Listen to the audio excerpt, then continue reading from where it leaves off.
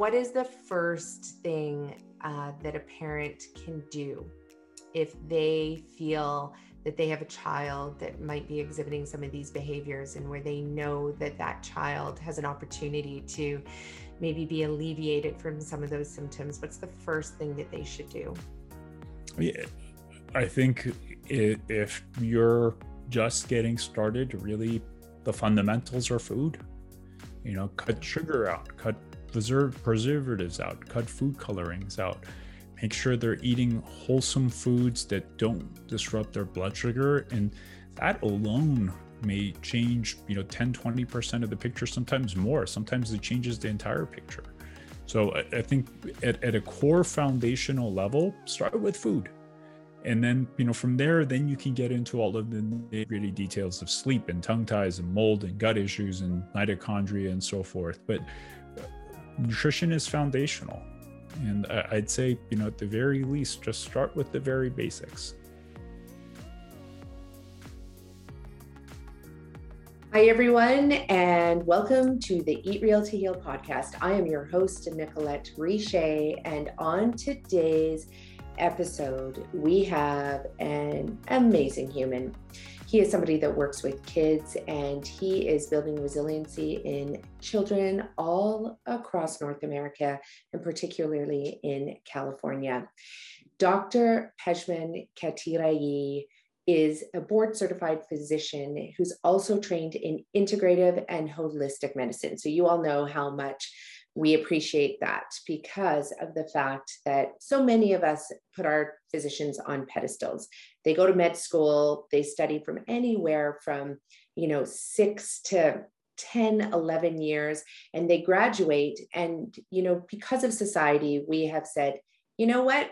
Doctors know it all, but that is actually furthest from the truth. We put so much pressure on doctors to be able to try and figure out everything there is to figure out about our life. But one of the major contributors to our poor health, especially today more than ever, is our lifestyle. So doctors are no longer doing house calls, coming into your home, checking to see what's in your fridge and how you shop and what the different ways that you cook. Doctors barely even get the opportunity to touch your skin and feel if it's clammy or sweaty or hot or cold. They don't often look into your eyes to see, if your pupils are dilated, or look at your tongue to see if there's a buildup of, extra, material and mucus. Those days are really far behind us, because doctors have so much pressure to pump patients through the door. They have 7.5 minutes to be, to try and diagnose and prescribe and treat and get you out the way before they have to sit there and fill out all the insurance forms that they are having to fill out just so that they can get paid. It is not a glamorous, easy job. But one of the things that we can do is we can actually just take our physicians off the pedestal and take responsibility for our own health. And that is something that I love about any practitioner that has studied both Western medicine and Eastern medicine, allopathic medicine and alternative medicine. It's because any physician that has gone above and beyond to do that, they don't have to do that. They don't have to spend their money and time studying alternative health and other Eastern philosophies. But when they do, man, you are seriously, it's going to change your life, because this is going to be a doctor who looks at you and your body as one complete system, and one system that is integrated into the complexities of your life, nobody else's life, but your life. And this is what Dr. Pejman Khatiraei does, otherwise known as Dr. K. So he completed his undergraduate at UCLA, and then he went on and he obtained his osteopathic medical degree at Western University of Health Sciences. From there, he went on to complete a pediatric residency at Loma Linda University, an incredible university that's just doing such progressive studies and research. So definitely look at the research that's coming out of Loma Linda. And then he went on and he stayed teaching on the teaching faculty for over 4 years. So Dr. Katirayu, without, spoiling everything that we're going to learn in this podcast, he's going to teach you how he and his clinic builds resilient kids. And right now, more than ever in 2021, that is what every single parent, every single teacher, any single community leader needs to be focusing on, is how do we raise holistic kids, resilient kids. And in fact, that's the name of Dr. K's work and clinic, Holistic Kids. So let's dive into the podcast with him. I don't want to jump in ahead of myself because you're going to be learning so much. And I truly cannot wait for the borders to open so that you can bring your child, if they're suffering from chronic illnesses, mental health conditions, if they're suffering from anything and everything, please make sure that you get on Dr. K's waiting list and you get him to help you and your family, because he'll be able to help you reclaim your own health, your child's health, and really be able to get you back to living the beautiful, amazing life that you were born to live. Now, before we dive into this podcast just yet, I want to make sure that you head on over to our website at nicolettericher.com or 22million.ca or richerhealth.ca. We have lots of sites out there. Everything is in the show notes. And we had launched an incredible program this summer called Get Off Your Fat Ass. That's right. I want you all to get off your fat asses. And when we're talking about fat, this is what we mean. We mean that you are fabulous. You are amazing. You are authentically you. And most importantly, you have the power to transform your health, to transform your life, and to really rebuild your body into one of 2,000 different versions that you are capable of transforming yourself into. Isn't that amazing? Dr. Zach Bush says 2,000 different versions of yourself you can create simply based on the decisions that you make today. So without further ado, get on that waiting list and let's dive into this show right now with Dr. K. Hi, everyone, and welcome to the Eat Real to Heal podcast. I am your host, Nicolette Richer, and on today's show, I am very excited to welcome Dr. Pejman Katirayi. Welcome. Thank you. Thank you for having me. It's really a pleasure to be here. It's always exciting for me to interview doctors that work with kids, especially because right now we have, millions of kids in North America that have been born post 1986, post the era of like mass pesticide use, where we have so many chemicals going into our environment that are untreated or that are not well tested, and we're just getting inundated with these, environmental stressors, coupled with all of the digital technology that our kids are being raised in. And I liked following, theories of psychologists and other medical doctors and practitioners out there that often talk about these cumulative stress disorders. So it's these micro stressors that are on our systems. And as adults, we may or may not be able to manage them well, but what about the kids that are being born into this world? And I just know that so many of them need a physician like you. So let's start with that. And I know I'm just coming in with guns blazing, but I think it's really important to talk about this because you deal a lot with kids who have neurological disorders, they have ADHD, other mental health disorders. And what are you seeing now, in 2021 that, you might not have been seeing a decade ago? Well, great question. Also a pretty complex question. Yeah.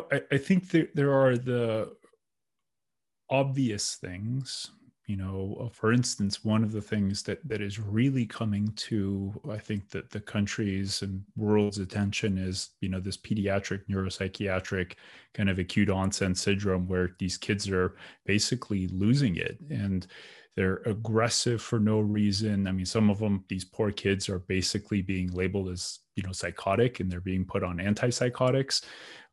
Some of these kids are getting the diagnosis of autism or autism spectrum. but their entire neurological manifestation makes no sense, and it's truly puzzling, and it's, I think, becoming much more of a problem than what we ever knew before. And some people would say, well, is it just that we're becoming more aware of it? And I think along the lines of the autism spectrum, we now know that autism spectrum, and these are normal type of kids. They look at you, they talk to you, they're able to socialize with you, but they're literally unable to just regulate themselves. And when we look at the data, what we find is that a decade or two ago, let's say a decade ago, when our diagnostic standards hadn't changed that much from now, there has been a noticeable increase in the presentation of these things. But it's not just that. We are seeing, increased rates of atopy. One of the things that's really irking me as a general pediatrician, and I wear two hats in my practice. I'm the general pediatrician that just sees cute little kids grow up, and I see them from birth onwards. And then I'm also the diagnostician or the consultant, where about 30% of what I do is deal with the I call them lovingly my train wrecks. I see the kids where literally everyone else throws up their hands and like, I don't know what's going on with your child, good luck, and they've seen like 5 or 10 doctors, and they've have half the patients that have the means have literally traveled the country going from doctor to doctor hoping to find an answer. So I'm also the guy that these families reach out to. And there's the consultant side where I see these cases that are really troubling. But then as the general pediatrician, there's one thing that is coming to light, and there's a group at Stanford actually looking at this, and that's actually the manifestation of tongue ties. We don't really, as a outward community, we don't look at things like this, but if you go talk to the people who live in this world, and we're not talking, the hokey person in their clinic that has no degrees. We're talking like Stanford researchers. The Stanford researchers are saying that no, there's actually an epidemic of tongue ties, and the rates of ankylosglossia, the rates of tongue ties has gone up exponentially in a way that we never saw before. And I mean, I'm definitely smarter at identifying things like this than before, but I can say just even in the last few years, like before, maybe 1 out of every 5 kids, maybe 1 out of every 10 kids would be born, and they would have feeding issues and latching issues and trouble feeding, and those things which are part of what's indicative of a tongue tie. And I mean, I hate to say this, I'd say a quarter of the kids that I see have these same issues. And ultimately, when we send them to someone who's highly trained, pretty much all of these kids are having tongue ties. And it's not just because we're shooting at, doing procedures. I use people who are actually very conservative. So a lot of times they're like, nope, go home, you don't have it. But these very conservative people are actually saying that, no, these kids are having tongue ties, which is why they're having trouble feeding, and they're having trouble latching, and they're colicky, and they won't sleep. And there's all of this irritability. And when you start asking around, like you see like, oh my God, like, no, there are a lot of these babies that have that. And, these are, in a way, the silent epidemics. I hate to use this word because I don't believe in the fear-based model of thinking, and that's not how I or our family lives. But there are these silent epidemics that's unfolding underneath our noses, and we are simply just not ignoring them, but we don't know to even recognize that these things are there so much as they're happening, and so much that their rates have increased in these ways. Well, it's interesting that you use the word epidemic, because I use it all the time in reference to chronic disease like diabetes and heart disease and autoimmune disorders. We see infertility now rising up to these increased numbers that are quite scary. But again, my family, we don't want to be fear-based, but I mean, sometimes facts are just facts. Numbers are just numbers, right? And So just go back a little bit and explain, because I know a lot of our audience and our listeners, are parents that are about to have babies, they have young kids, but explain what tongue tie is, what causes it, potentially the theories behind it, and then how it's being managed or treated. Yeah, so I mean, a very easy way to look at tongue tie is, imagine you're sitting on a chair and your hands are shackled to the chair.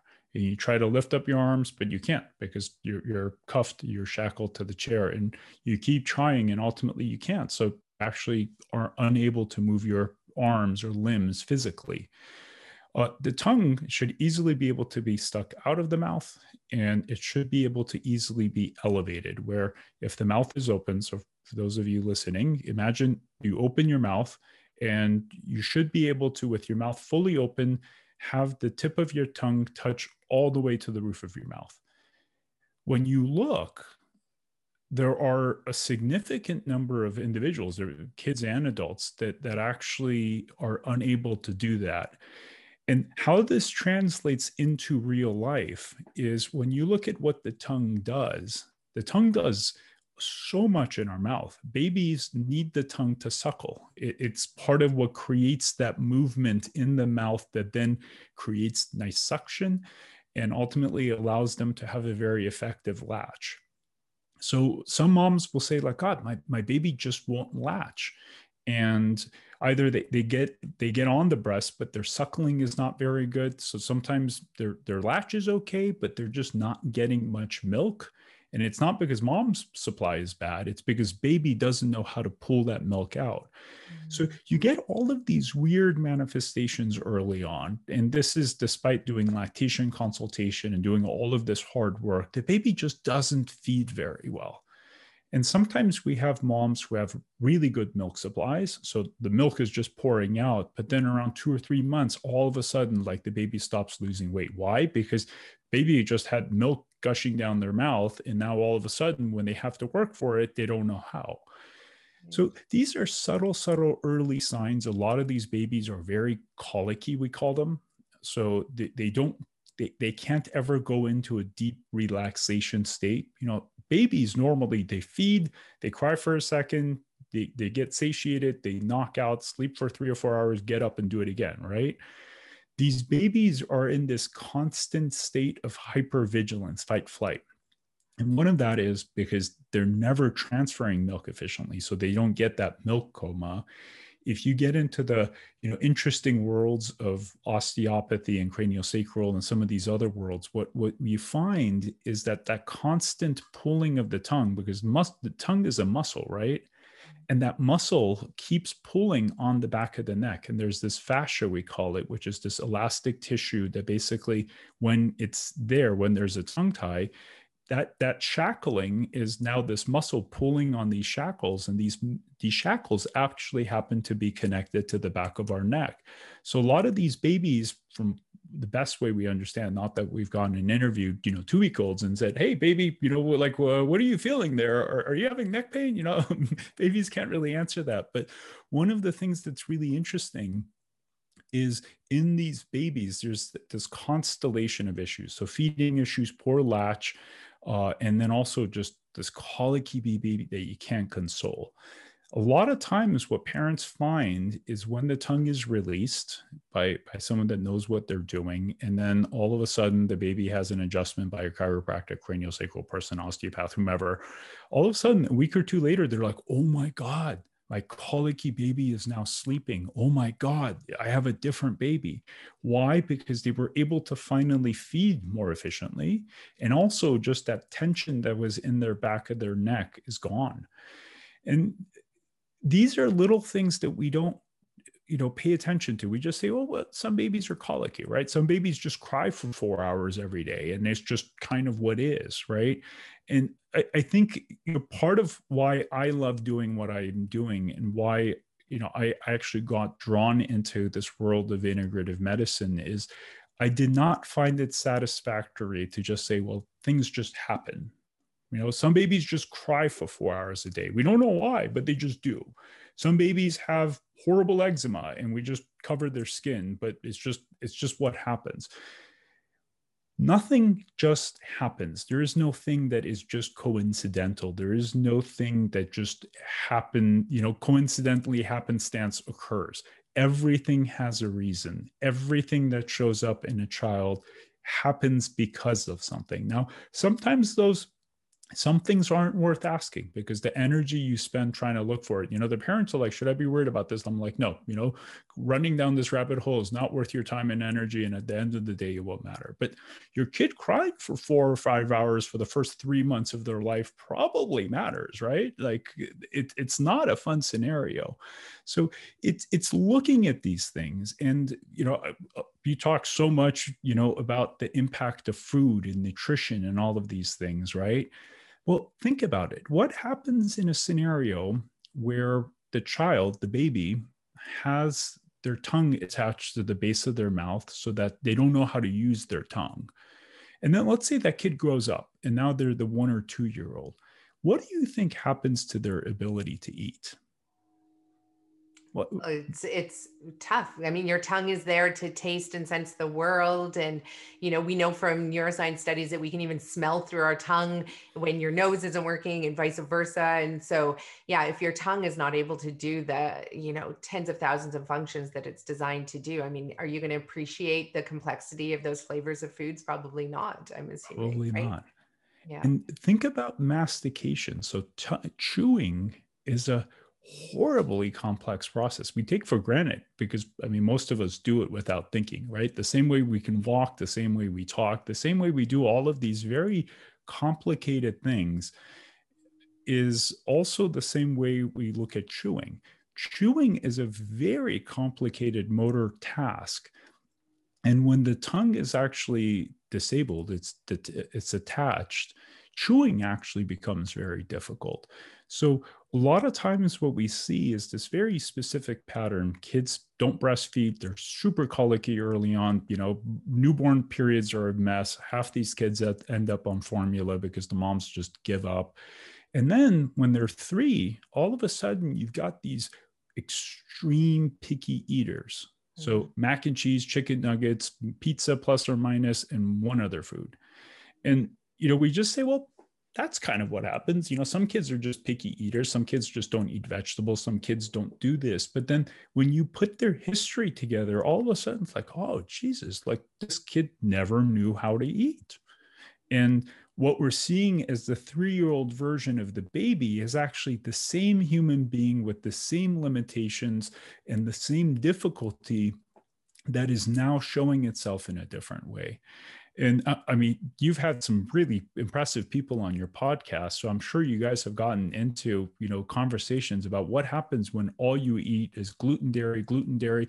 And it's not to shame gluten or dairy, but what happens when there isn't one vegetable in the child's diet? What happens when there's not one clean protein and it's just sugar and fat, sugar and fat, sugar and fat? It disrupts the entire system, right?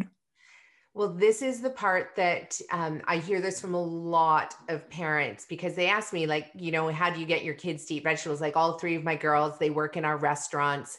We have full plant-based whole food restaurants and, they get in there and they can, like you say, make a soup and they'll make a soup with 15 ingredients and they know how to season it and flavor it. And, and my youngest, she's 10 and for sure she's, we'll call her the picky eater, but she will eat almost anything on any given day. She might not feel like eating it every single day.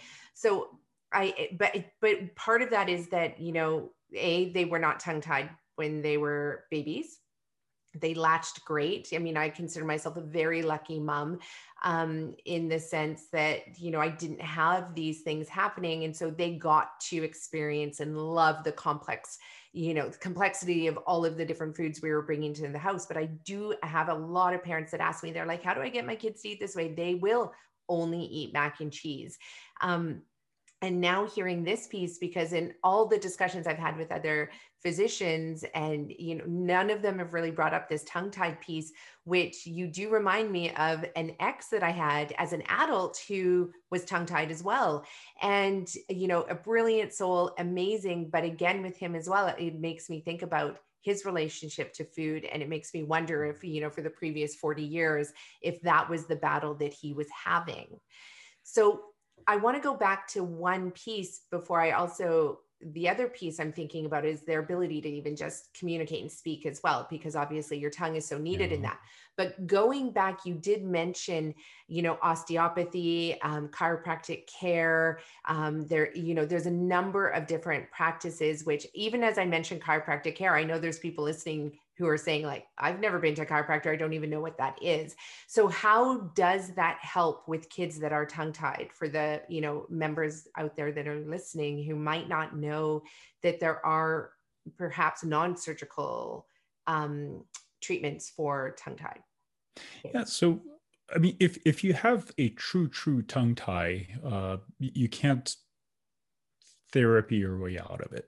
Okay. You can do things to release the tension in the tissue. So look at it like this. Heavens forbid someone gets in a car accident, right? And someone plows into your car, let's say. Imagine all that force coming into the car, which crumples the back of the car.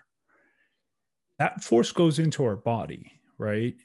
And a lot of times we don't really consider what these forces do to the body itself.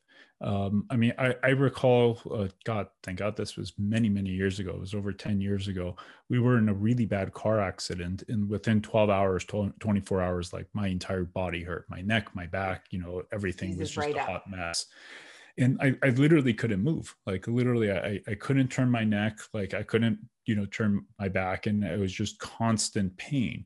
Now, when you look at the body, what holds the body together? It's not the muscles. The muscles move the body, but the bones and everything, they're ultimately connected to each other with this saran wrap kind of elastic tissue. It's called fascia. Fascia is this saran wrap that basically it keeps all of our body together. Without fascia, we would be one big blob with some bones and muscles all like in a blob, literally. But our structure is held together by these elastic bands. And these elastic bands, fortunately or unfortunately, are very forgiving. So if let's say you get socked in the face, or you're playing football and someone tackles you, that force goes into the body and we kind of roll with that force. But we forget that force went into the body and now went into the fascia and actually distorted the fascia in a way where now we call it torsion, so it's basically like a torque. There's a spin that goes into it. There's a twist that goes into it, is maybe the best way to look at it. And sometimes that twist releases on its own, and sometimes it doesn't. In the case of that bad car accident we had a while ago, like those twists went into my body and they were just there. And I basically, reached out to one of my friends and I was like, hey, buddy, can you help me, please? I'm a hot mess. And he's like, yeah, sure. Come on in.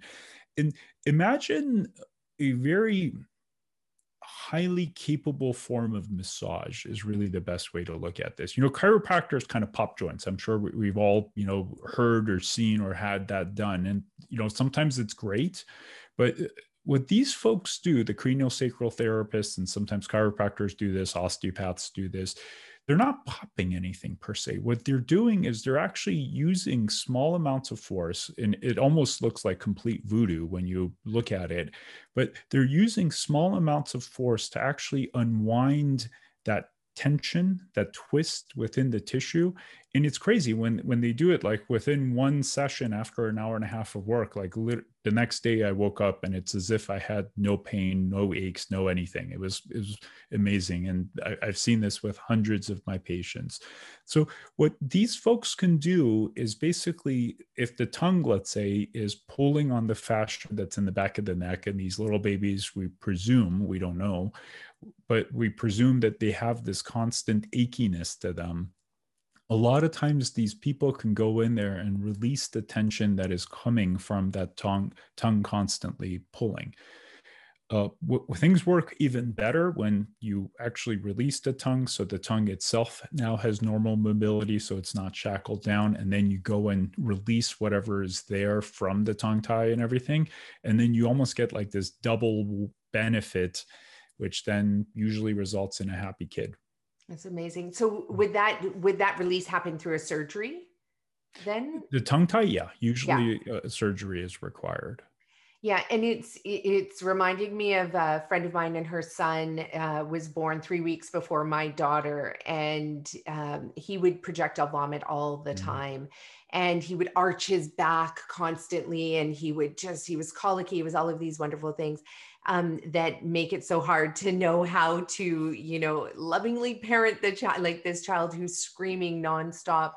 And that's exactly what she did. She took him to a chiropractor who knew about active release and like really had studied extensively about releasing fascia, and also to a cranial sacral therapist. And it was magical to watch Mm, his mm, mm. treatment, because his whole body, just like you said, how it gets torqued into a position. Well, what they figured is through the birth as well, is that he had been Mm. stuck in one position for so long in the birth canal, because she was in a 36-hour labor. And so all the muscles and everything had seized, and probably the fascia as well.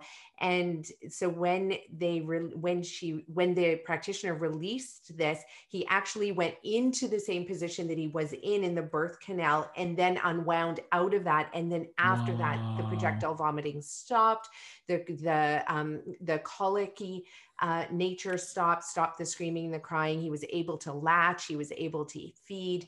And so it is really important, and we had talked about this just before I hit record, was that, in so many cases we have to keep looking, because there's going to be a solution. And we're talking about the book that's on my shelf, which is also on your shelf, which is all about mold and other irritants in our environment. But we can, it's to remind people, don't stop looking for a solution. Don't accept certain things to be just the way it's going to be, and that you just have to battle your way through it, when there's so many incredible competent people out there. And even if your one physician is saying that's just normal, it's okay, give the baby Tylenol, which I've heard so many physicians tell my clients and their babies to do for their babies, when that's there's other solutions Yeah. out there. Yeah. And you've just mentioned, three incredible solutions, with is a very savvy chiropractor, craniosacral therapist, or and you also talked about an osteopath as well. Yeah. So yeah, no, I thank you for sharing that. There is I'm really curious, just wanting to get into, how did you get into all of this? Because you were trained, just as every other medical doctor was trained, every other physician was trained. But how did you get into integrative healthcare and integrative medicine? I think to answer that, as you asked that, I had a flashback. So I was, I think, 6 years old, Oh, wow, we're going somewhere back. around 6 to 8 years of age. And my parents came into the living room and they saw me with a screwdriver unscrewing the back of the TV. And this is back in the days when we had the cathode ray, with like tens of thousands of volts, behind the TV. And like, there I am, like unscrewing it. They're like, what are you doing? I'm like, I want to see how it works. It's like, to me, it was like logical. Like, why would you not want to know like how this like picture appears, right? And I think that curiosity never really left me, and to this day, it's always like, I want to see how it works, like what is going on deep in this child's system that is causing them to be that way. And I think, well, to first kind of preface what I'm going to say, I think a lot of times in medicine, we encourage physicians to let go of their curiosity. Mm-hmm. A lot of times physicians are told, well, this is how things are. This is the right answer. This is the standard of care. And because this is the standard of care, this is the end of the line. I look at things as we should all follow the standard of care, because that's kind of the minimum bar that everyone should set for themselves. But the standard of care is kind of, in certain times, the standard of care is awesome because it provides safety. It makes sure things aren't missed. It makes sure that, some things don't get screwed up. So I'm not questioning the standard of care. But what I am saying is, a lot of times what I hear from, physicians that I know as friends, that they've kind of resigned to say, well, this is just how things are. this is just what is. And this is just what we have to do. And to me, it's like, well, gosh, no, like to me, that's just the start. And I think part of why I find myself really fortunate, and every day I count my blessings to be able to do what I do, is, to me, my practice is like, one, I get to deal with fantastic people whom I love interacting with, and I love, just being a part of their lives, and they appreciate me having a part of their lives. But more so, we get to have fun. We just ask these weird questions, and like, kids show up with something and I'll tell them like, hey, we could do this, we could do this, we could do this, we could do nothing. What do you want to do? And they're like, let's do it. I'm like, cool. And then we just run down these rabbit holes. And it has been my patience. My patients have been really my greatest teachers. They have been the ones that have opened my eyes. Sometimes they bring me information. They're like, hey, what do you think about this? I'm like, damn, I didn't know that even existed. Let me check it out. And then, sure enough, like that opens my eyes. And then I start looking into other things. And then this cascade of events unfold. But to go back to your question of how did I end up where I am? So, that curiosity, and I think, for me, science is an area that my brain tends to be well geared for. I knew early on that I liked science, and, I liked helping people. And therefore I thought, well, God, medicine is kind of a good, niche for me because it kind of does both. And when I started school, I found myself really disheartened because, everything was kind of like a protocol, right? You memorize this, you do this, and then you do this. And it was just basically you're memorizing complex protocols. And I could feel that curiosity being squashed out of me. And I got to a point where I remember it was my third year of medical school. I had decided at the time to actually drop out of medicine and go into healthcare administration. So I had already literally found an MBA program. I was already talking to them to apply for it. And then pediatrics showed up, and I had no idea I liked kids at all. And I basically did my first rotation, and it was the weirdest thing ever. It was almost like you see those movies where there's like all of a sudden rainbows in the backdrop, and like there's a pony running around, and there's like this fairy music. Usually people are on psychedelics.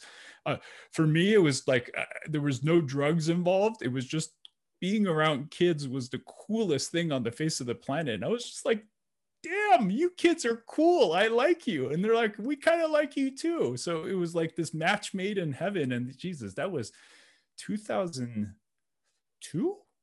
So it's been a minute since I graduated school, and I fell in love with the kids, and they're actually part of what kept me in the practice of medicine. And then I decided to change gears and ended up doing a pediatric residency. And it was in the pediatric residency that my curiosity started coming back. And, I was the weird resident that was asking all of these strange questions of like, well, what about this? What about that? Why is this way? Why is that way? And my attendings would just kind of humor me. And they're like, there he goes again, asking those silly questions, and I remember there was two cases in particular that I will never forget. One of them was this, adolescent, sweet Latino guy who was playing football and basically took a slide, had a tiny little cut on his knee, came into the ER later that evening because his knee had gotten red. And within 24 hours, this poor kid died. And basically the bacteria had gotten into his knee, somehow managed to get up his leg into his abdomen and just spread everywhere and took his life. And, all of us were just like, what in God's good earth just happened? And the docs were just like, well, he just had this bacterial infection and it killed him. I'm like, wait a second, how many times have I gotten the skin cut and I didn't die? Like my knee didn't blow up. Like, what are you talking about? And I remember this other kid, this sweet, also probably 12 to 14-year-old boy who had colitis, and his intestines were really inflamed. and he came into the hospital because it was getting really bad. We did some IV drips with steroids and medications. He got better. He left, but then a week later he came back because it was even worse. And I vividly remember, like, our team got together, the entire senior staff, all the doctors, we had a meeting, and they're like, well, he's failed this medication, he's failed this medication, he's failed this medication. So therefore we have to consult surgery for them to take out his colon. Literally, it was like, because these medications have failed, we have no other options. And because we have no other options, the next option is surgery. And like that, those two cases happened within a relatively short period of time, like of a few months, and they both hit me like Mack trucks. And it's almost like I got swiped into an alternate reality where I was just like, wait, what? Like, how can we be doing this? Like, how can we just say, well, medications don't work, so let's just cut this kid's colon out for the rest of his life and leave him without a colon? And it was in that moment that I really just started saying, well, there has to be another way. Like, there has to be another way to look at these things. Like, these can't be the only answers. And that then led me to talked to some of my mentors who then suggested I look at, doing some courses in holistic medicine. And, I fell in love with that. And that was, 15 years ago. And I've done, an absurd amount of training since then. But one of the things that I've realized over time is a lot of times, whatever model that we're in, whether you're talking to the chiropractor or the Chinese practitioner or the conventional doctor or whomever, everyone for some reason thinks that their model is the best model to treat whatever disease, right? You go to the acupuncturist and you say, hey, I got, chronic diarrhea and whatever. They will say, well, I will give you this Chinese herb and needle this point, and I will try to make you better. Rather than saying, well, you may have mold, you may have this, maybe you have a food intolerance, maybe you've got, imbalances in your gut bacteria. And part of what I've seen over time is that as I've hopped around from one group to another, and it's really been my patients, I've had cases where whatever model that I trained in, I got like obsessed with functional medicine, but then I had a bunch of people that didn't get better. And the gut treatments and the diet treatments and all of these elimination diets and everything just didn't work for some patients. So I said, well, gosh, there has to be another way. And it was that same question and that same thing. And I hope that, if nothing else, this conversation we're having will allow people to step back and say, like, God, it'd be kind of cool if I can have the same playfulness and the same curiosity in my own life. And, as I encounter these weird cases that make no sense, I'll just say, well, gosh, maybe there's a reason for this. I don't know what the hell that reason is, but maybe there's a reason. And I think one of the practices that I've developed is by allowing myself to be in that uncertain space where I have no idea what the hell the answer is, but I know there's an answer somewhere, that I allow myself to be open to receiving answers that I don't know. And sure enough, sometimes it takes 6 months, but sure enough, suddenly an answer out of the blue from an email or a patient or whatever comes. And I'm like, oh, darn, whoa, there it is. Cool. I never knew. And, after doing that for 15 years of like, oh, I never knew, it creates more and more diversity and more openness to looking at things. And that's at the end of the day, how we can really help people, I see at least.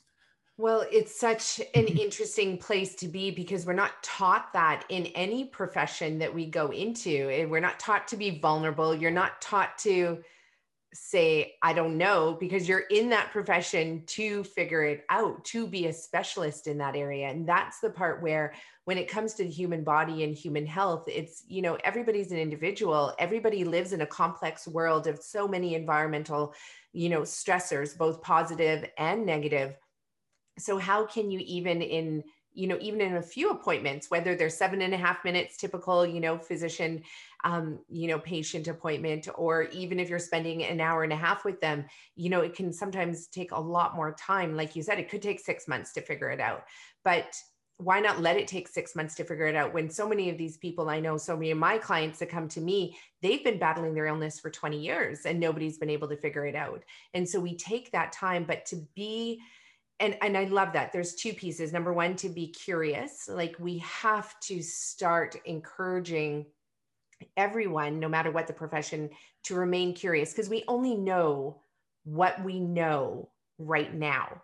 And we know from history that knowledge shifts and changes. And sometimes it's literally wiping out the old and coming in with the new. And other times it's just building upon it. And so we don't know what that next, aha moment is going to, where it's going to come from or what it's going to look like. And then the other part is that vulnerability, right? Everybody's talking about vulnerability. Brene Brown, the queen of vulnerability. But to actually practice it and actually be okay with being vulnerable, I think is still something that we all need to learn how to do. And as well, bring that into medicine, especially to allow physicians to say, you know what, I don't know. And where can I look for answers? But there's a part about the name of your business that I love, of your practice, Holistic Kids, because I am guilty of when people come to me, I'll be like, food is the answer, like, let's at least try that. Because most of my clients have not tried food. They're like, that's the last thing that they're going to really change. They're going to try everything else first. But one of the practices that I teach all of my clients is to build a whole health team. And it's to look at your condition and say, what are all the possible modalities of treatment that you could look at?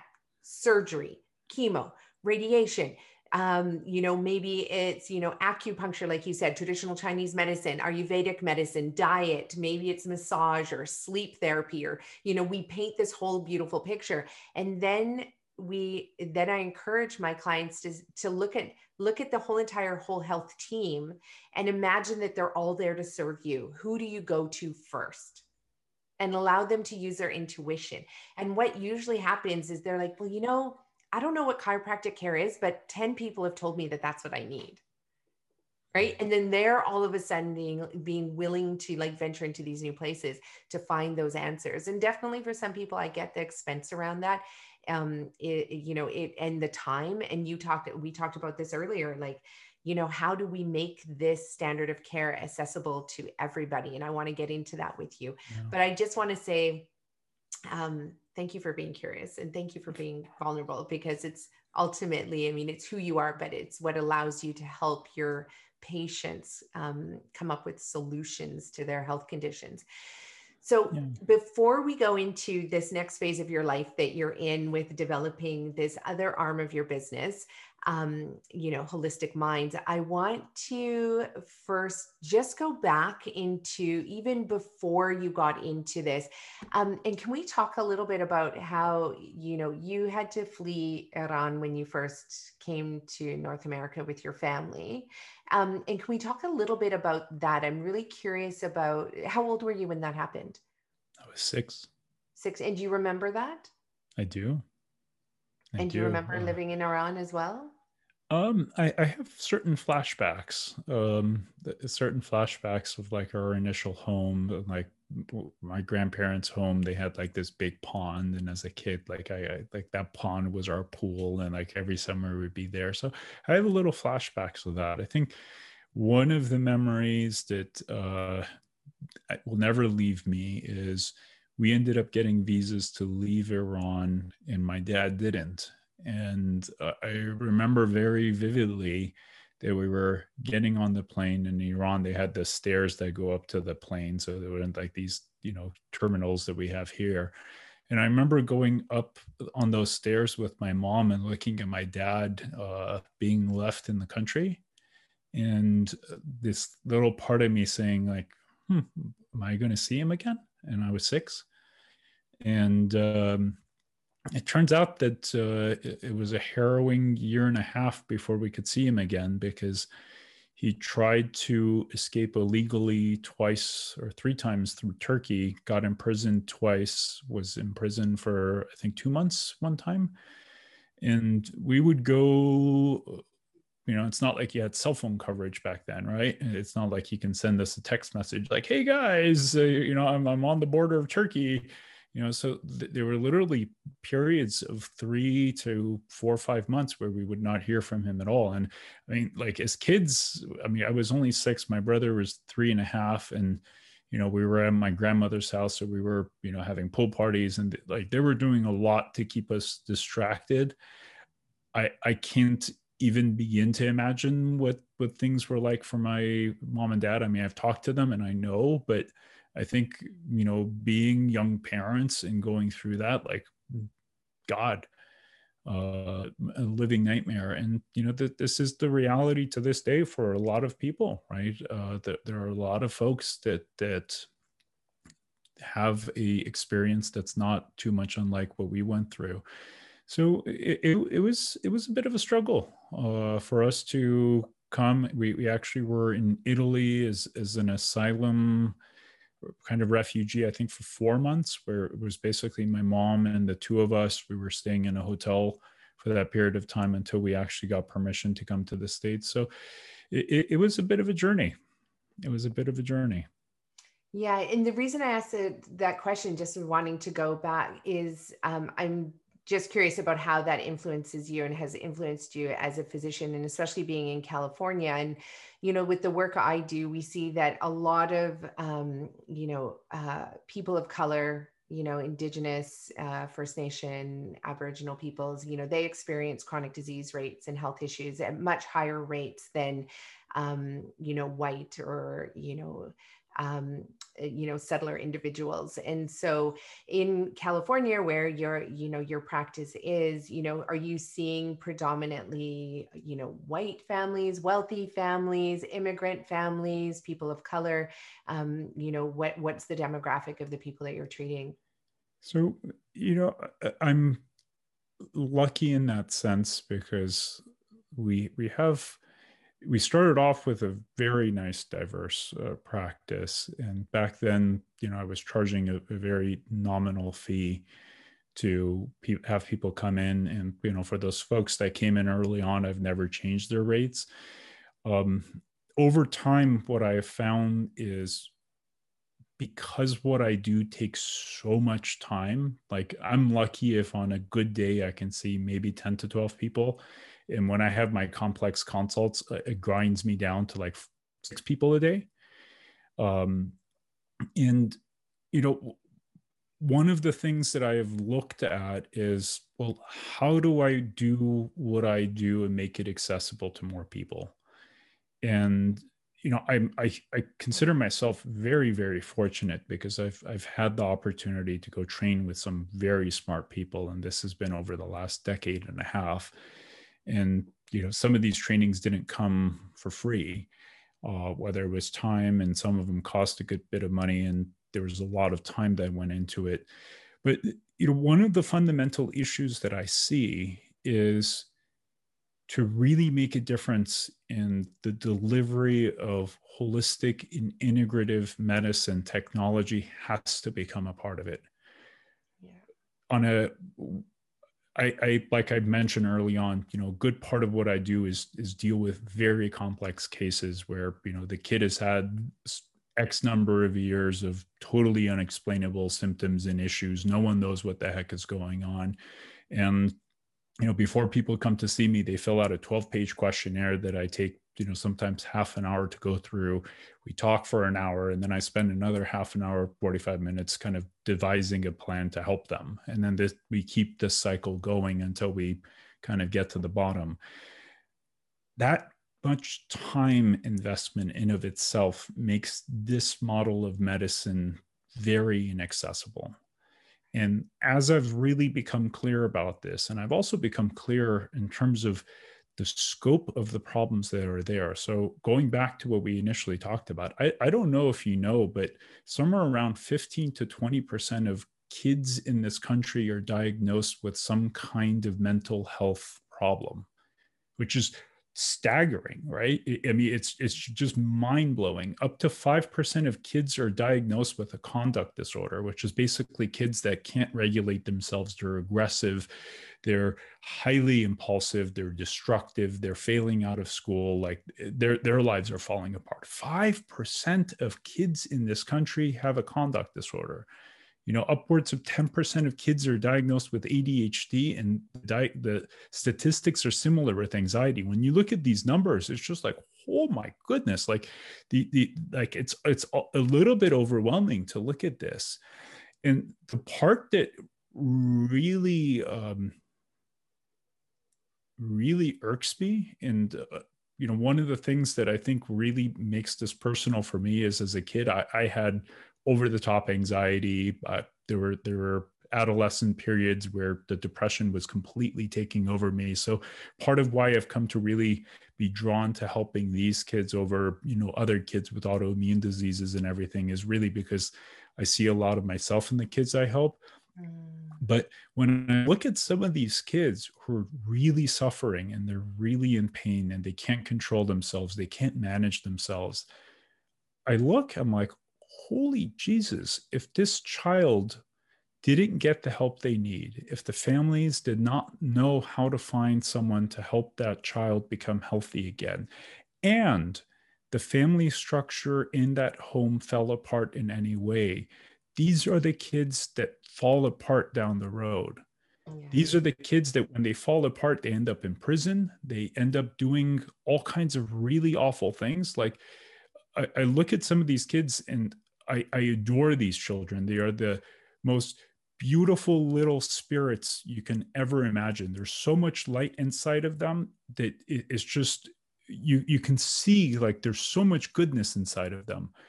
But these kids are in so much pain. Their systems are in such a chaotic mess that what shows up on the outside is just this derangement that is inexplicable. And when I look at this and I say, like, God, like if we don't do something to help these kids, they are going to fall apart, and they do. And the statistics show that, if a kid has ADHD, really bad ADHD, their likelihood of failing out of school is 200 to 300% higher than the kids that don't. The risk of incarceration is at least double. And you look at these statistics, and then you get to a point where you're like, oh my God, like, we have, like, at least for me, it's like, I have to do something about this. We have to make a change. And this has to happen because we can't allow this kind of suffering to continue when there are answers to help resolve it. And this combination of things is what ultimately led me to what you were hinting at, which is Holistic Minds. Yeah. And Holistic Minds is basically the creation of an intelligent healthcare information portal that allows families, by answering very precise questions, to understand why their child is suffering and behaving the way they do. And by precise questions, I mean, like, if your child wakes up in the mornings, do they get grumpy and do they get dark circles under their eyes? Does your child have this kind, like, does your child overthink something to the point where once that event happens to them, they get anxious? Like, weird questions that no one would ever think of asking, but I've learned how to ask those questions just because of the mentors that I've had. And these questions then help us start formulating a picture of what's going on within that child. And then through that, we're able to give families guidance in terms of where they need to go. And it's kind of what you touched on. Like, if you don't know where to turn, how do you know what answers to go find? If you don't even know a chiropractor can help you with your back pain, how do you know to even go find that person? But if we created a system where, by answering the questions, the system could say, hey, these are things you may want to explore with your physician, whether it's going to see a chiropractor, or maybe your kid has a tongue tie and you need to go talk to the ENT, or X, Y, or Z reasons. We start really changing the paradigm of integrative healthcare. And instead of it being something that is way too costly and ultimately way too limited, it becomes something that becomes accessible to everyone. Yeah. And I love that, because like you were saying, now there's so many practitioners who have studied integrative medicine and functional medicine, and we have all of these very qualified people doing this, but it is very inaccessible to so many families. And not just because of the price, but even just letting them know that this exists, right? And also, when you go in, and it's hard to explain your entire life story in one session to somebody, but if you can give them these tools first where they can start to make the connections themselves, then when they show, when they present for the appointment or the meeting, then at least there's that launching pad to work from, which I think is always so helpful because, I'm reading a book or my daughter's reading the book to me right now, but it's Judy Moody, MD. And, it's a kid's book and it's this little girl and she's so fascinated by the human body and anatomy. And MD doesn't stand for medical doctor, it stands for medical detective, so she's this detective. And what she's finding out is that medical doctors have to be detectives and you can't solve a case in 5 minutes. Like, it takes time. And if you can get the families to answer a lot of these questions and to get curious about it, and to be willing to talk about these things that they normally don't get asked or aren't willing to talk about. Even, for example, I know one question that I ask every single one of my clients is, how do you poop? How's your poop looking? Is it diarrhea? Is it constipation? Like, let's talk about poop. And within 2 seconds, they're so comfortable talking about it. But when they often go to their physician hasn't asked them about their poop or their sleep or their, do they drink water or what kind of food did they eat? And some of those like really basic questions are often the first to start with. Or does the person like to be touched? Like, that's a question. Are they sensitive to the clothes that they're wearing? And, and I'm sure you have a whole host of questions. So what would this look like then for families? Because now, of course, because COVID has hit, we are in the world of information overload even prior to COVID, but now digital courses and digital technology. And, how will this look and what will that look like for families? Like, how will they be able to access this? And how will they participate? I love what you brought up. And I think information overload is a huge and fundamental problem with where things are today, right? You're getting bombarded with like, hey, take this course and you'll figure out your child's or your own health issues. Like, do this and everything will be better. Take this supplement and you'll be fixed, and people are just pumping money out on things that are just popping up for them. Except when you apply a good tool in the wrong circumstance, you get a really poor outcome, right?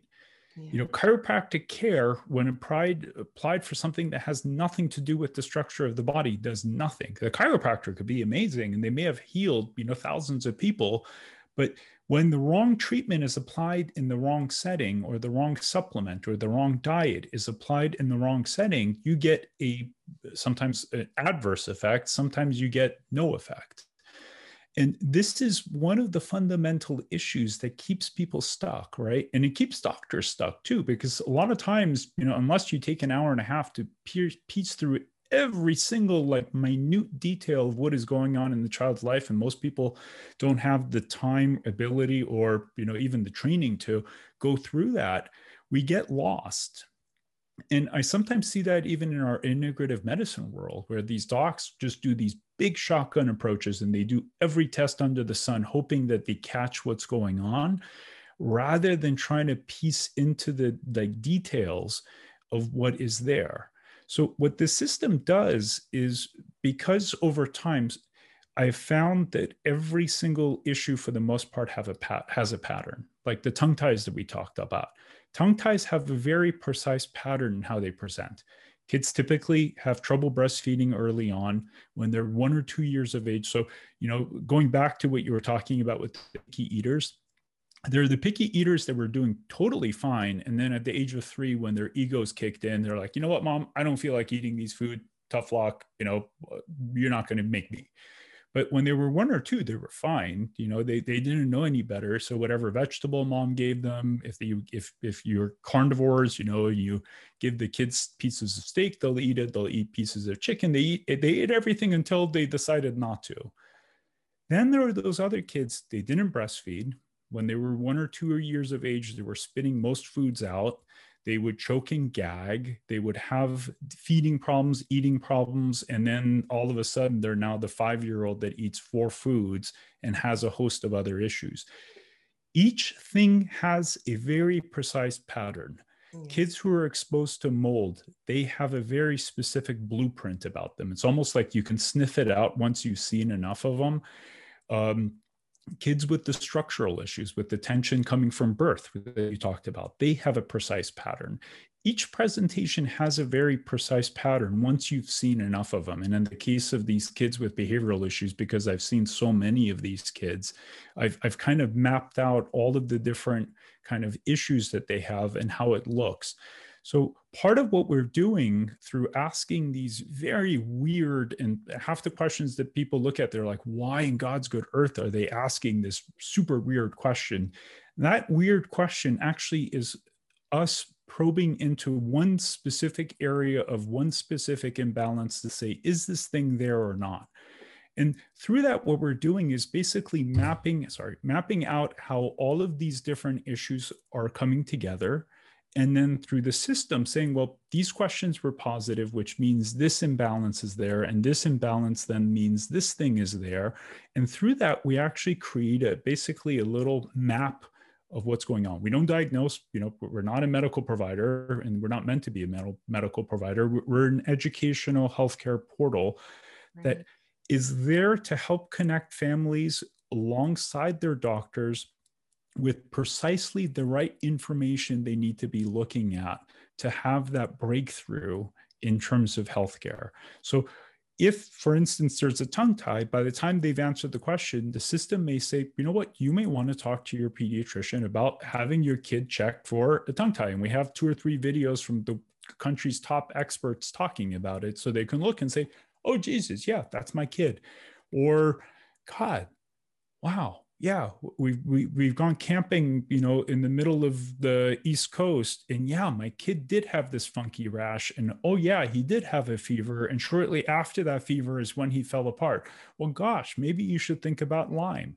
Yeah. So it's asking the right questions to get the right answers to then go after exactly the right information. So whether you're seeing a specialist or talking to someone about a treatment or doing a diet or doing a supplement, everything is done specifically for a reason rather than us just blindly shooting darts, hoping we hit something.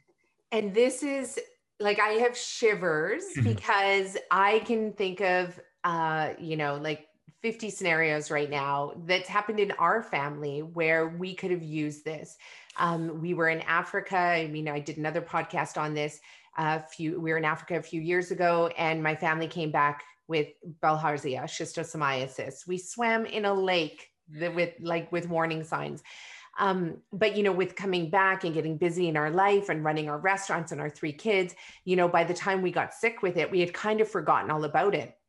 But all the classic signs were there, like looking back in hindsight, but none of the doctors even thought to test us for it. Nobody asked us if we traveled. We forgot to mention that we had, but if we could have gone through something like this, I bet you schistosomiasis would have come up, boom, go get tested. And instead we ended up in oncology ward at Children's Hospital because there was a mass on my daughter's bladder. It was really just the parasite, the mama and all her eggs as a mass, but of course we're going down that route. And I just, I was fortunate because it was one of my daughters who said, but Mom, couldn't it be that parasite from Africa? And I was, boom, went back to the doctors and, and I recognize how hard it is for doctors to be able to be that detective in such a short period of time.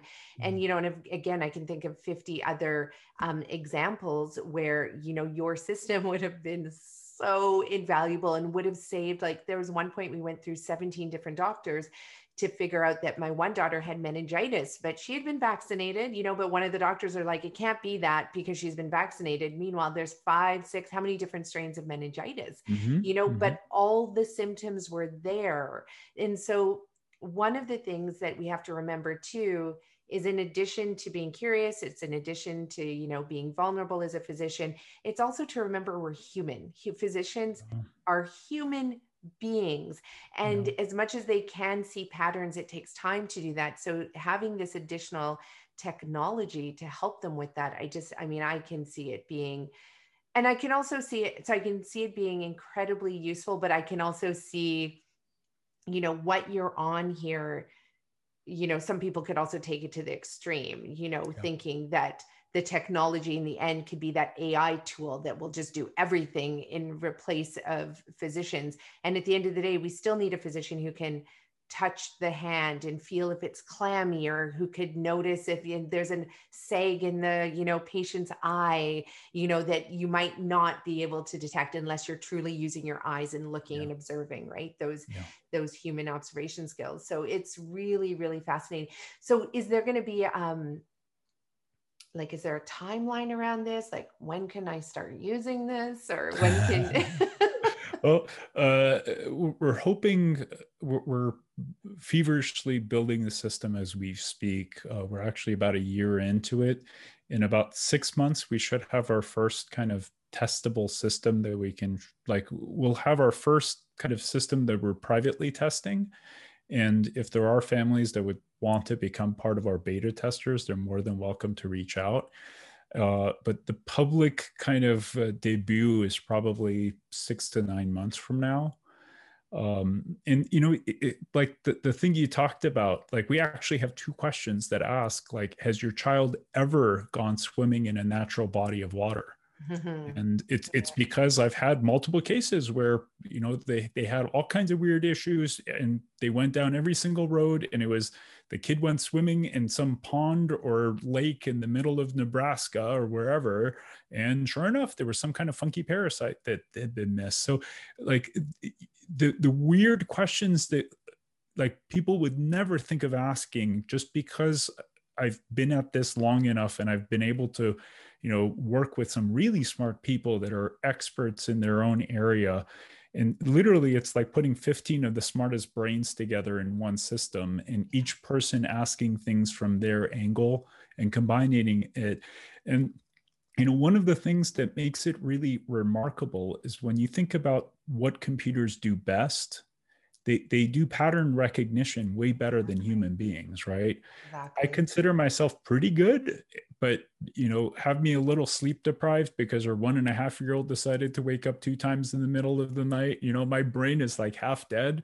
So my good becomes below average. And on that day, God, I can miss details, even if I spend an hour and a half. And computers can really rocket that to the next level, which makes it super exciting. And it's not about replacing the physicians, because that human element that you touched on is incredible. And ultimately, we want physicians to be the final kind of check of yeah, this makes sense, cool, or God, no, this is totally off the wrong track. And computers shouldn't be practicing medicine. Computers should be augmenting what's happening and ultimately making it easier for physicians to see all of the things clearly without having to spend 2 hours. Yeah. And that's what makes this so cool. And it is very cool, because even as I'm thinking about it, there, I have many friends who are health practitioners in all different fields. And we've often sat around and said, and we did this 15, 20 years ago, saying, okay, we need an integrated medical center. But how would you even do that? Because you can't take that patient and have them go from room to room to room, or you can't have all, 12 practitioners in one room with you, do that. That's just the feasibility of it. It couldn't work. You would only be able to help a handful of people. Whereas what your system is, it's like the Airbnb and Uber of, health, ultimately, to be able to try and do that pattern recognition to ultimately come out with the best option for your patient. And it's not to say it's the final option, but if you could narrow it down to a parasite, or if you can narrow it down to a mold toxicity, or for example, you yourself too have been tested for the MTHFR gene mutation. And is that correct? Did I get that right? Yeah. Yeah. And I have a gene mutation that's just 2 steps before the MTHFR gene mutation. So for myself, I do really, really well with eating well-cooked greens from the cruciferous family, but they have to be cooked. They can't be raw. I need that folic acid. I need that the B6. I need, I really do well with that. And when my body is entrenched with it, then all of a sudden, my body operates extremely, extremely well. But I didn't know that until I also went down that genetic route. it was a $400 test. And for some families, that's really, really expensive. But I can also see how your system could help bring in the knowledge from, for example, genomics, or from endocrinology, or from, hematology, or in all of these different areas. And as well as all the other, I hate to call them alternative fields, but, let's call them, the chiropractic, Ayurvedic, traditional Chinese medicine. And then when you pull that together, all of a sudden, you're just so much more, you just have a richness that's there that can help you get to the solution faster. Yeah. And can we talk a little, did you want to say? Go ahead. No, I was just going to say that, when you really get into the human system, there's such a beautiful and extraordinary complexity. And as you go into that complexity, the further you go, then that's when the simplicity of things start showing up, because everything in the body is connected to everything. And, the MTHFR is just one small cog in this huge clock of mitochondria and organs and detox and gut and immune system and so forth. When you can see how all of these things, these systems dance with one another, and how they interact with one another, and how the gut microbes affect the brain, and how the brain affects the gut microbes, and mitochondria affect these systems, and you see all of those things as one whole, that's when really amazing change starts happening. And that's when, these cases that seem impossible to really unravel actually become very possible to decipher and heal, because it isn't just about, let me give one supplement to fix one thing. It's really about, how do you transform the entire health of that human being at a core deep level, at a cellular level, at a physiological level. And once you do that, it's almost like the system itself unlocks. And once that happens, there's just this vitality and vibrancy. And I think, going back to these kids, like, I love working with these kids. Like, there's nothing that I love more than working with these children, especially the ones who are really sick, because once we get to that point, and sometimes it takes a month, sometimes it takes 6 months, but once we get to that point where their vitality starts coming out and they start healing, the kid who was acting just completely off and aggressive, and we have families where they literally have to lock doors to keep one child from attacking the other, and then 4 months later, that child that was aggressive and couldn't regulate and was getting kicked out of school and was being labeled with all of these awful things, diagnoses, all of a sudden is this beautiful human being that is shining and just incredible. And that is the essence of who we are. We all have that light within us.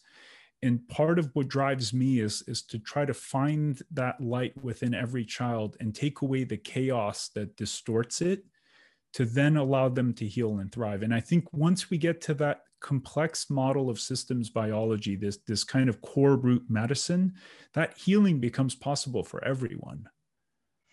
Yeah, I love you. I can see you actually creating a program for physicians, by the way, not just for families and, with kids who have, different issues that, they need a medical detective behind, but I can see you creating a course for physicians, because you've touched on all of these key points that you need to be. And this last piece as well, it's about seeing. Physicians need to see that beautiful potential that exists within every human being, within every child. And, often, parents can come in frazzled and, my kid is out of control. And to have a physician, though, that can see your child, like really see them, for their potential, I think is just another quality that, again, like, I don't know if you can teach that to physicians, but to have that belief and that trust that we are all innately, wonderful and good, and, we can be healed. And having that hope there, I think, is really important. And I think it's a true hope. It's not a false hope. I think it's legitimate. And you remind me when you were speaking too about, there's an amazing family psychologist out of Australia named Kim John Payne. And I don't know if you've ever heard of him, but there's so many similarities between what you've said and his work that he's been doing for over 30 years, 30 or 40 years now in the field. And he has a wonderful book called Simplicity Parenting. And so when he gets families that comes to him, that my kids are bouncing off the wall, they're aggressive, they're, acting out, but like in ways that are like beyond just a kid being a kid, he just goes straight into the family with black garbage bags. And what he does is he goes to the kitchen and he takes all of those foods that have all of the food coloring and dyes and preservatives, and those go in the trash. Then he goes into their bedrooms and he takes all of those toys, all of the plastic toys that are off-gassing, all of the toys that are creating too much noise and too much stimulation, and puts them in the plastic bag. And the only thing the kids get are handkerchiefs and clothespins, right? Because it's amazing what kids can do with handkerchiefs and clothespins. And then, so he addresses the food, he addresses the noise in the house. So it's those chronic stimulants that for some kids, when they're too sensitive initially, it's too much for them to even have hardwood floors. So sometimes he just lays down carpets, which is counterintuitive, right? But it's so that the sounds aren't ricocheting. And then he looks at the other things that maybe the child is missing, right? So it's that quiet time, it's the having parents read to the kids. And so there was a part of me that, and I'll just wrap up that piece with saying that often what he says is that the parents come back in a week or two and they're like, we didn't have to give our kids any medications. In fact, the kids are now off their medications. And these kids are exhibiting no signs of ADD, ADHD, aggressive behavior. So I'm really curious too about some of the work that you do is, can it be that simple that what the child needs is just maybe time in nature? They just need to be kids and they need to let out their childishness and childish behaviors in ways that kids maybe 100 years ago would have done. And I'm curious about what role that plays in the work that you're doing with families. I mean, absolutely. And I think too many kids these days don't have opportunities to be kids. And there's too much media, there's too much stimulation, there's too many processed foods, there are too many chemicals, there's too much sugar. So all of those things, without a doubt, can be a problem. And, one of the fundamentals I teach our families is like, if you're feeding your kid chemicals and, crap and sugar, like don't expect them to behave. And I make the analogy for families, if you give your kid sugar, you're basically tripping up their systems, and you might as well be giving them amphetamines. Like if you want your kid tweaking out, give them sugar. And a lot of times when I present it like that, they're like, oh, Jesus, like I had no idea that, this was having that kind of an effect. But I think that is kind of the foundational level, right? Those are the things that we want all families to be aware of. There are layers beyond that where families have done diet and they've done these things and are like, I have no idea what's going on with my kid. They are freaking out of their mind. And, like they say, my kid flips from Dr. Jekyll to Mr. Hyde, or Mr. Hyde to Dr. Jekyll, where all of a sudden my kid, who's lovely and kind and a good human being, is now just aggressive and can't manage themselves. And they're hurting me. They're hurting my other kid. And there's more of these kids than we can possibly imagine out there, like hundreds of thousands, if not millions. It's just, we're so distracted by our society, by all of these other things and all of the infighting and all of these, concerns, that we are not even beginning to understand really the epidemic of childhood behavioral and conduct disorders and mental health issues that are there. It's an epidemic. We're just not seeing it because we're too busy with all of these other things. So what are you must have the theories as well as the science behind, the causes for this, and you did say it earlier in the podcast, this epidemic. So, I think about, the mass shootings that are happening at such, rampant, rates. And, what are some of your theories behind, or the things that you've actually seen directly, the cause behind this? So typically when we see aggression, when there is extreme impulse control, when there is this kind of explosiveness to the human being. And I can only speak to the children. It's not like I treat adults. So in the children I take care of, when I see this explosive nature to them, where the kids literally just explode out of their own minds and they have these extreme explosive aggression bouts or whatever else, that is almost always an inflammatory response. And oftentimes, to many a times, that inflammatory response is coming from Lyme, mold, strep, or some kind of a toxin or exposure that is tripping the immune system up in an incredible way. And now the NIH and Stanford and all kinds of different institutions are really paying attention to this. So if you look up PANDAS or PANS, like there's a whole body of information talking about this, where these kids' ability to regulate their nervous systems is completely off. Like they have these extreme bouts of OCD, they have extreme bouts of rituals, like everything about their neurological pattern is completely illogical. But that's different than other things. So I think in the case of these poor people who are doing really horrific things, I think if we were to look, we would probably find in their systems one of these big inflammatory triggers, presuming there was no horrible, childhood trauma or sexual abuse or so many of these god-awful things that happens to some people that they just can't recover from. Yeah, no, and I'm glad that you brought that up too, because, I recently read an article where a lot of psychologists are seeing, these teenagers and young adults who haven't had any of these significant traumas, like the rapes and the child abuse and the, growing up in a family of alcoholics or things like this, but they're still exhibiting the same post-traumatic stress behaviors and symptoms. And so, it's seeing these micro stressors, over long periods of time, like whether it's the Lyme or the mold or the strep. And it's the same thing with chronic conditions like diabetes and heart disease. And I mean, they're all inflammatory conditions. And you remind me as well of the book by the journalist, Brain on Fire.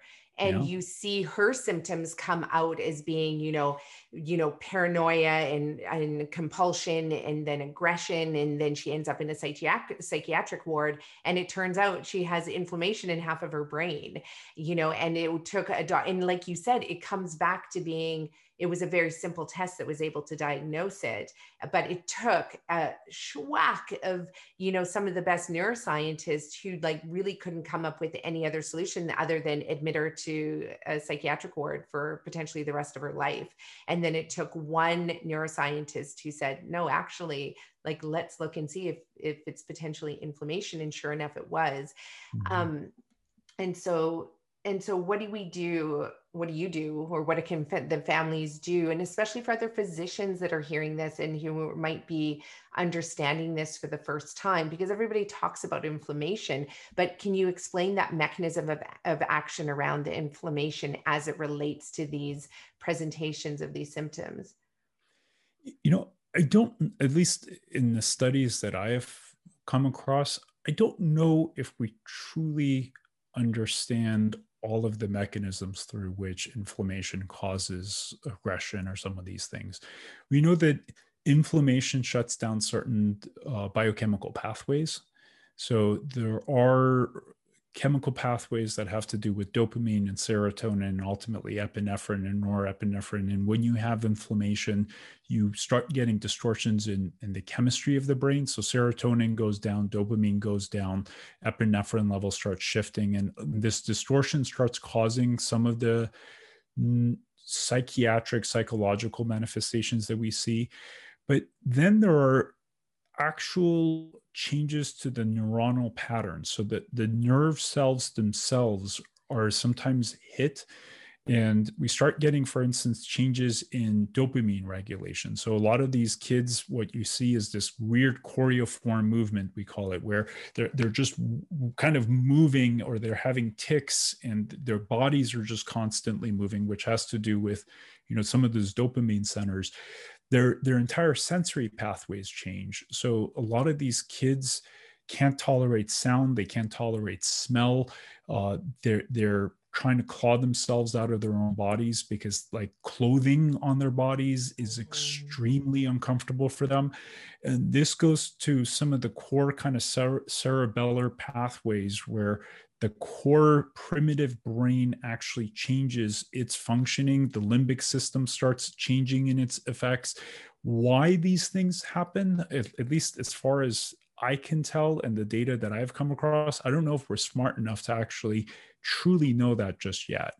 I think in 10 to 20 years, our science will start catching up with some of this. The fact that the NIH has said like, oh gosh, this is real. Like this is really happening. I think is a huge first step. And this is only in the last, I think, 2 to 5 years that the NIH actually gave recognition to this.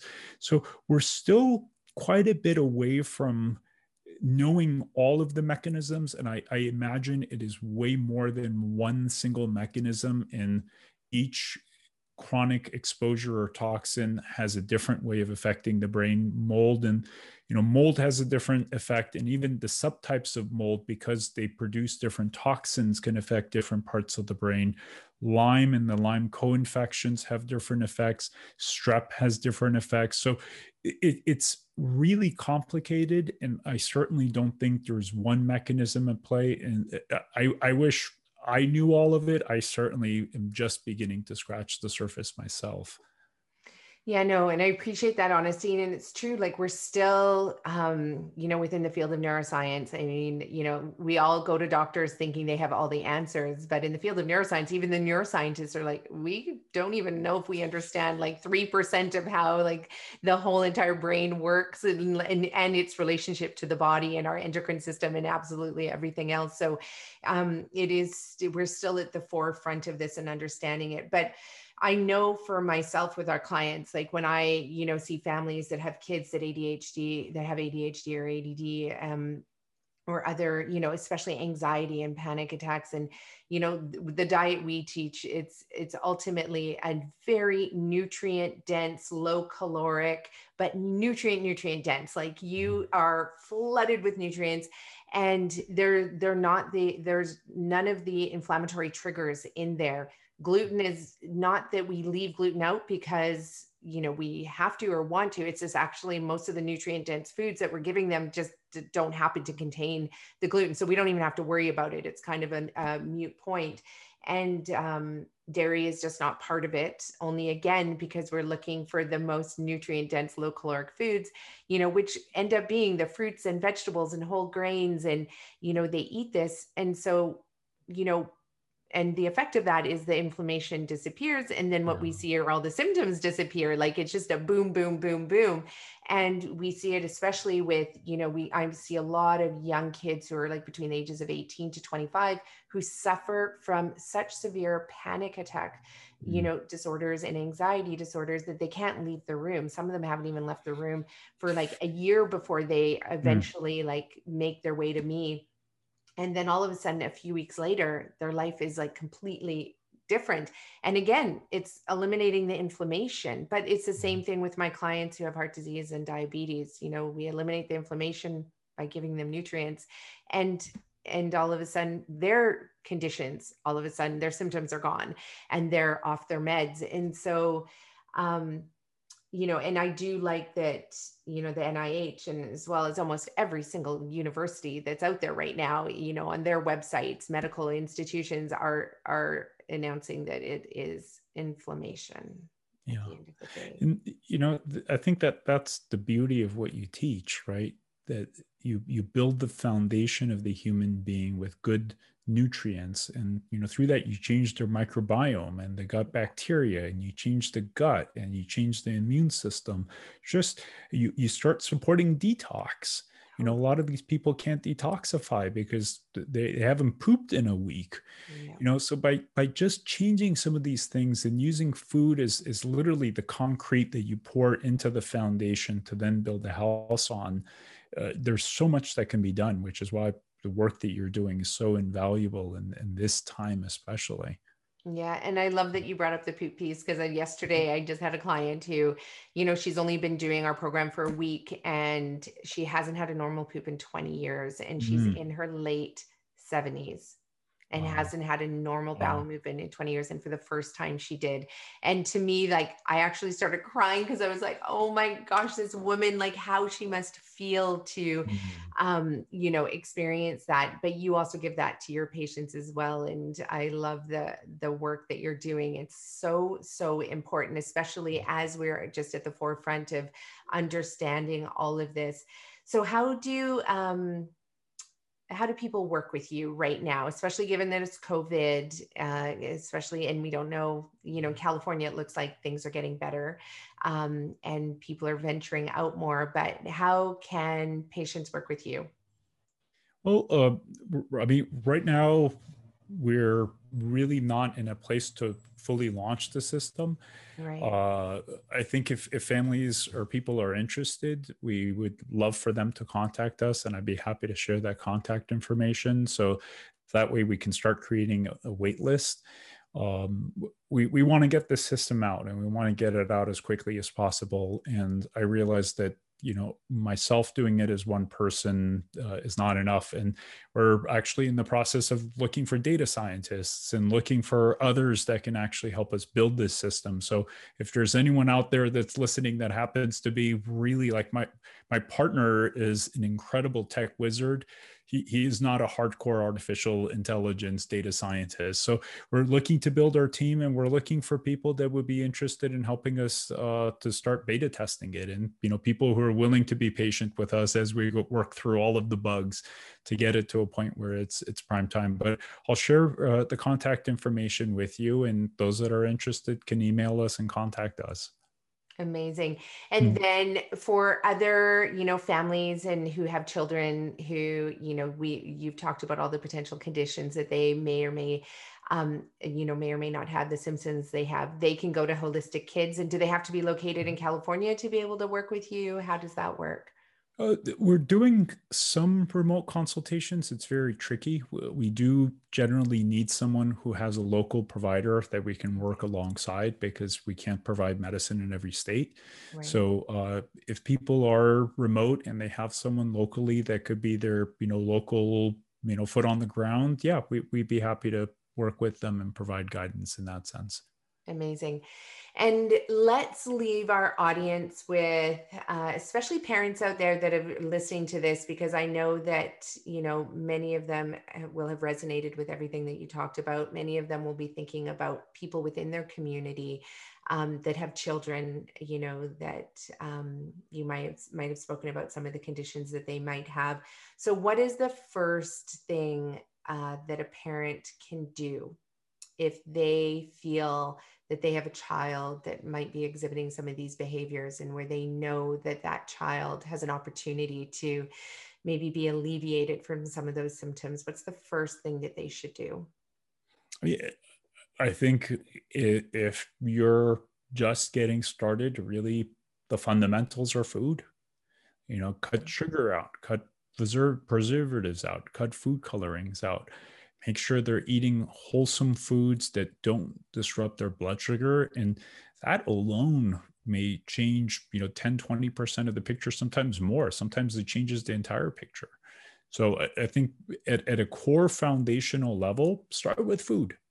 And then, from there, then you can get into all of the nitty-gritty details of sleep and tongue ties and mold and gut issues and mitochondria and so forth. But nutrition is foundational. And I'd say, at the very least, just start with the very basics. Yeah, I love that, because in that way, parents don't have to go out there and start ripping up their walls and, Mhm. looking for mold or checking for, remembering every camping trip that they went on and Mhm. to see if, there was potentially a tick.